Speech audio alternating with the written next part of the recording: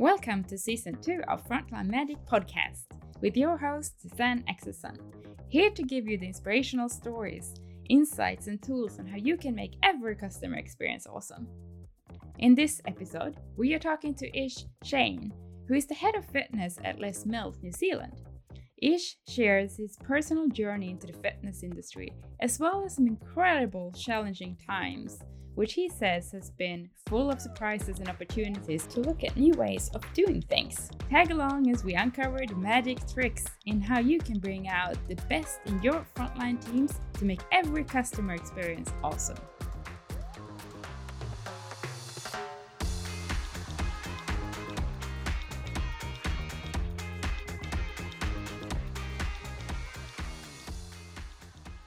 Thank you so much for joining me today. Thank you for having me. I got into the fitness industry completely by accident.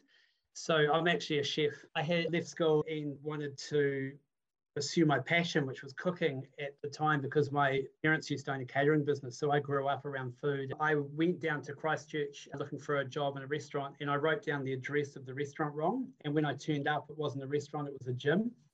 And so I went in and said, I'm here about the job. And they were confused and I was confused. Everyone was confused. But we started talking and they ended up giving me a job selling gym memberships. As a result, I ended up falling in love with fitness and the rest is history. So I never went back to cooking, which is pretty funny. Yeah, accidental career. I think that's the first one I heard where you accidentally just walk into the wrong place and you get a job. I've always been good at talking my way into things, so yeah. So let's start with the could be a tough question, but could also be an easy one. So can you tell me about a moment that changed your life? Yeah, I've had probably several moments that have been defining moments in my life. The one time that I think my life actually changed was about 2 years ago. Our oldest daughter, Samantha, who was at the time was only 16, she's now 18, but she ended up having some problems with her heart. And so we went in and got some tests done and she went in, had the tests and didn't come out of hospital for around 6 weeks. And she ended up having a mitral valve replacement. So open heart surgery, and just went from everything was fine, there wasn't any issues, to having this massive life-changing event. And I remember as a parent at the time, that was something that changed everything for us. It was a crazy road, but we learned a lot on that road and she's doing really well now. So it's definitely changed our family think about health and fitness and why we do what we do as well. And life's not fair, right? Stuff just happens sometime. And then it's the meaning that you put to those events that is going to be what you are left with and how you cope with that. Based on that, in what way did it impact your life? I went into this space where I really was, this isn't fair. This thing's come along. This has changed everything now. I went out for dinner with a friend of mine and he said, when did you ever think life was fair? You know, he said, stuff is going to happen and now you've got to figure out what you're going to do with that. We discussed it and spent some time unpacking what it meant for me. I think it changes your perspective on things. I always thought I could cope with things really well.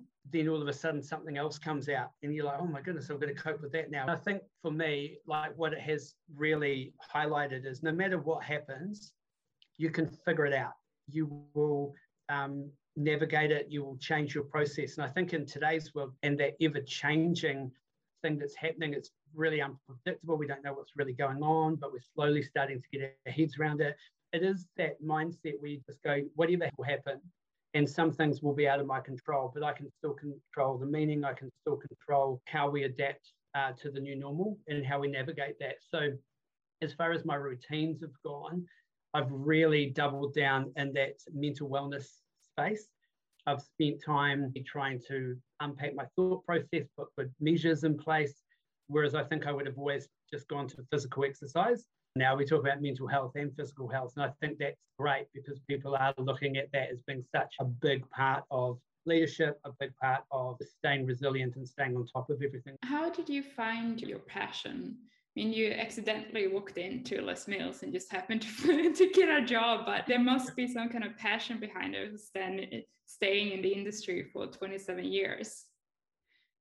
It was really interesting how much the fitness industry really impacted me. I loved being a chef and I loved cooking, but there was something about the people who worked in the fitness industry that I found really engaging. And I think that kind of outgoing and really vivacious and enthusiastic, I was just drawn to it. I hadn't worked in an environment like that before. As a result, I fell in love with fitness and I fell in love with the fitness industry. I had never been to a gym before and never really been into sport. It was quite a big change. There was something about it. And then what I found was I started to get good at the business side of fitness. I started to understand why it was good for you, but also how to connect with people that wanted to experiment with fitness or bring it in as part of their life. When I was a personal trainer, my specialty was helping people that didn't like exercise get to a point where they would exercise and continue it on. I wasn't the guy that was going to train you for a marathon or an Ironman or anything. And I started to really understand that people will start to develop a love for training when they understand why it's good for them. And they may actually never enjoy it, but they'll get it in as part of their lifestyle and they'll enjoy the after effect of the exercise. Having a good customer experience is just the price of entry to the game. You don't get people going in saying, raving about the fact that they had an okay customer experience or even a good customer experience. That's expectation. So I think it's finding those moments that surprise and delight people, the things you experience along the way that you just weren't expecting. And when those are positive, that's where you start to really buy into the whole brand of a company or the experience that they deliver. If you look on the Les Mills customer experience and all the touch points there, like how would you say that Les Mills, because it's quite a different experience for Les Mills as a gym, that you have most of your frontline workers actually contractors. So how do you ensure that they deliver a great customer experience? If you strip back, what we try to do in our customer experience is we try to get people to come back. Because if you can get someone to come back for another workout, then that's where they start to actually see a difference. Because a lot of people drop out of exercise because they're not seeing results, or they don't like exercise, or they're what we call not connected. If you can connect members to other members in other areas of the gym and other staff, no one ever leaves the gym because they have too many friends. So the more you can connect people to other people within the gym, the more likely they are to be a member. But in those first few visits, being able to give them an experience with exercise that they will enjoy or can see themselves enjoying is really important. If you think about people's experience with exercise, it goes from like a -5 to +10, right? +10 is I love the fitness industry. I probably work in the fitness industry. I compete in Ironman. I'm a bodybuilder. And then you've got -5, which is I hate the fitness industry. I hate exercise and I hate anyone that works in the fitness industry. Most people join a gym when they get to about +1, which is either they've decided to take their health seriously, they want some sort of shape change, or they want to work on sort of their mental wellness and stress levels. But it doesn't mean they like exercise. It just means that they've decided to make it a priority right now. The experience they have at that first workout will decide whether they move up the scale or down the scale. So if it was too hard, I'm not coming back. If I didn't feel like I fitted in, I'm not coming back. If no one talked to me, I'm not coming back. But if I came in maybe with a friend, I did a workout that was appropriate for my level, there was interaction from the instructor, people said hi, all of a sudden you can get people to start to see, actually, this is a place that I think I could come often and come regularly. Our member experience is very much encourage people to come back. And that touch point might vary. For reception, I always like to call our reception Google with skin on. They just need to know the answer to everything. So if a member goes up and says, oh, what's happening, the receptionist should know. Whereas our personal trainers who are contractors, their job is to work with their client one-on-one, but do it in a way that doesn't annoy everybody else in the gym. Because I don't know about you, but if you've been into a gym where a personal trainer has got like towels over 5 bits of equipment and is giving this great experience for the one person they're training, but just annoying everybody else in the gym, that's not a great experience. So we want our personal trainers to train their client really well and do it in a way where they're working in with members and making that environment good. Or for a group fitness instructor, remembering someone's name, seeing someone that's new, helping them set up, like all of that stuff. And honestly, it just makes such a difference to people. Yeah. And when you hire people in those kind of positions, like what kind of frameworks do you have in place to ensure that everyone deliver on the same kind of standards? So for our personal trainers and our group fitness instructors, so they're our contractors, they go through training. Even if they're qualified prior to coming to us, we still train them in the Les Mills framework, the Les Mills qualifications. For our frontline staff, reception, sales, those roles also come with training. So it's making sure that someone isn't just coming in to a situation where they're learning it. There's some training they've been probably put through our procedures and policy, what we call our playbook. They understand how everything works. And then they've got some support with their co-workers and peers. But to your point before, like contractors are very different to employees, but the actual training and embedding in the culture is so important, because culture eats strategy for breakfast. You can have the best strategy in the world, but if your culture is not supportive, or your culture isn't collaborative, or your culture isn't the way we do things around here, then your frontline staff will just retrain the new staff to be part of the problem. And so we really do spend a lot of time being clear on what we want and how each department is to deliver it, because it is different for each person. I've been in the privileged position to do lots of training in lots of different places all over the world, and the quality of the training makes such a difference. Because if we think about first aid, for example, most people don't want to do their first aid course because the person delivering the first aid course is the most boring person on the planet.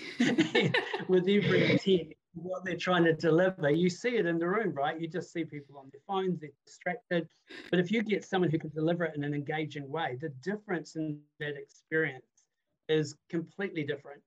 And so that's what we try to deliver. If it's a group fitness module, it is designed to be engaging. The people who are presenting that are trained in how to deliver that content. Same with personal training, same with our sales, same with everything that we do. It's not just about the content, it's the way it's delivered, and it's who is delivering that content that makes the difference.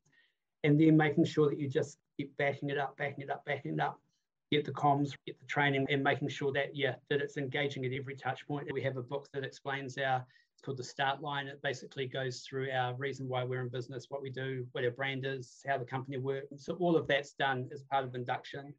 And we use a software program called Head Start, so everyone gets exactly the same kind of customer experience when they come through. Inductions with each department as they go through as well, and then we have a performance review process. So all of that kind of like stock standard, like every business has. But the other thing we encourage everyone to do is try to exercise, and we want people to be exercising. We want people to be in club minimum 3 workouts a week, and it's part of what they do. So you can grab your lunch and you can go have a workout, and you can come back and sit at your desk. So we really encourage that, because that love of the brand and love of exercise is such a big part. And also we know that exercise is good for people and it changes people's lives. So when our staff are role modeling that, when our contractors are role modeling that, that definitely makes a difference to that induction and that culture, because they're experiencing it every single day, just like members, and getting results just like members. How do you manage the conflict between personal trainers running their own businesses and what the gym actually wants?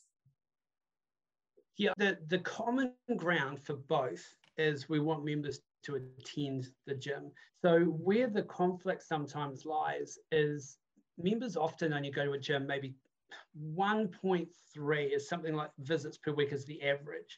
If they do personal training or group fitness, it goes up to 2.9 visits per week. So that's where they really start to make a difference. So we want personal trainers engaged with members, and we want members engaged with our group fitness. What sometimes happens is a personal trainer, they make money off the member coming and seeing them. So sometimes they'll go, just come and see me and don't do group fitness. Whereas we're like, no, we want them to do group fitness and we want them to see you, because we want multiple connection points. So what we've taught our personal trainers to do is have a bigger client base less often than a smaller client base that you see all the time. Because when people want to break up with their personal trainer, they stop coming to the gym. So they go, I don't want to see my trainer anymore. I'll just stop coming to the gym. That's not great for the gym. That's not a symbiotic relationship. What we want is that the person might see their personal trainer once a week, do a couple of group fitness classes, and exercise with a friend. If the person then doesn't want to see their personal trainer, well, they've got enough connection and relationship points to keep coming. And if the personal trainer does what we teach them to do, which is, that's fine, I'll set you up in a program, let's touch base in maybe 6 weeks and see how you're getting on. And then they have another client base that they can work with or other clients that they can bring in. That's a much better relationship. We sometimes refer to the relationship being symbiotic, which is a shark and a suckerfish, right? So it's like a suckerfish sucks onto the side of a shark, keeps it clean as it's running gun through the ocean, and no one's eating it off the side of Jaws. So those two things work together, as opposed to a parasitic relationship, which is like a parasite, and all it does is they can take from its host and give nothing back. We know that so many members drop out because they have a bad experience with exercise on their first visit. We've worked really hard with our trainers to get them to understand where they sit in our business and how they can be successful and how we can be successful. What do you think other industries can learn from the fitness industry when it comes to recognizing achievements? One thing that I think other industries can learn from our industry is how to deliver great training. I think that's one thing that Les Mills is stand out. If you go to a 1-day module, 2-day module, 3-day module, a 90-minute session, it will be one of the best experiences of your life. Like we want that to be great, because we know that training is only as good as the experience and the person delivering it. So we obsess on that. We want to make sure that our modules are amazing, because when you come in, that will get you into the culture and into the feel of the business more than anything else. I think that's what fitness does really well. So if a company wants to create a better experience for the customer, what is the one simple thing they could do today? For me, the most important thing is a synergy between the national office and the frontline operational business. We can do customer experience and individual successes that are great, but I've often seen in businesses there's a disconnect between national office and the actual business that's operating at the front line. When those two things are aligned, then everything else will just start to fall into place, because everybody will understand what the game plan is, what the picture is, and what they're supposed to deliver. We spent quite a bit of time building collaboration between our national office and our clubs. I'd say a few years ago it was quite broken. It was the classic national office is saying this, but this is actually what we do around here. And it's really hard to measure that, because you can't actually measure the performance because you're not sure what they're actually delivering. So if a club is doing really well, but you can't pinpoint why they're doing it well because they're just doing it in a completely different way, that's not great. And sometimes national office will implement systems that are just impossible to execute actually operationally, and that's why. And so then all of a sudden they think what they've implemented will be great, but operationally the person's going, well, I can't even do that. That's not the reality. If national offices and operational businesses can be aligned, can collaborate, the voice of the front line is being represented back up the chain, so decisions are made with context and decisions are being robustly challenged by frontline until you're all agreed, I think that will be the answer for your customer experience. It's going to start from great systems and great communication. Is there anything that Les Mills does today to have that connection from the front line all the way to the back office? Yeah, called collaboration calls. So basically it's an SLT member and some key influential staff that are at our national office, some key department managers and our club managers. And we basically do calls where it might just be a decision, like what should our national cycle booking system be? Or it might be a topic we're discussing, or it's an upskill. And those groups happen often. Once a month will have a topic we're discussing, we're on the phone, everyone gets a voice, and then around every 3 months they get shuffled up again and you get another group. That type of approach has been game changer for us, because what you hear is exactly what happens, and you can hear the frustrations on both sides, and we can put views forward. It's good candor because the relationships are strong, and that has been just game changer for our business. It's allowed the relationships to be stronger between clubs and national office, and then the clubs also they know what it's like to execute on things. So they can be saying, look, we're concerned about this because of this reason. And we can go, oh, we didn't even consider that. I hadn't even thought of that being an issue, and we can troubleshoot together. And as a result, the relationships between National Office and the clubs is really strong, and we get great feedback from them, which is really good. Yeah, that's awesome. Thank you so much for taking your time to talk to me. No problem at all. Thank you for listening to another episode of Frontline Medic Podcast with your host, Susanne Axelsson. Feel free to reach out to me on LinkedIn or email me at susanne@frontlinemedic.org with any feedback or thoughts that you would like to share on this episode. This podcast is brought to you by Ask Nicely. If you enjoy this podcast, please give it a 5-star rating. Frontline Medic provides you with the tools, insights, and inspirational stories you need to deliver an awesome customer experience. Sign up for free and learn more on frontlinemedic.org. And thanks for making frontline work awesome.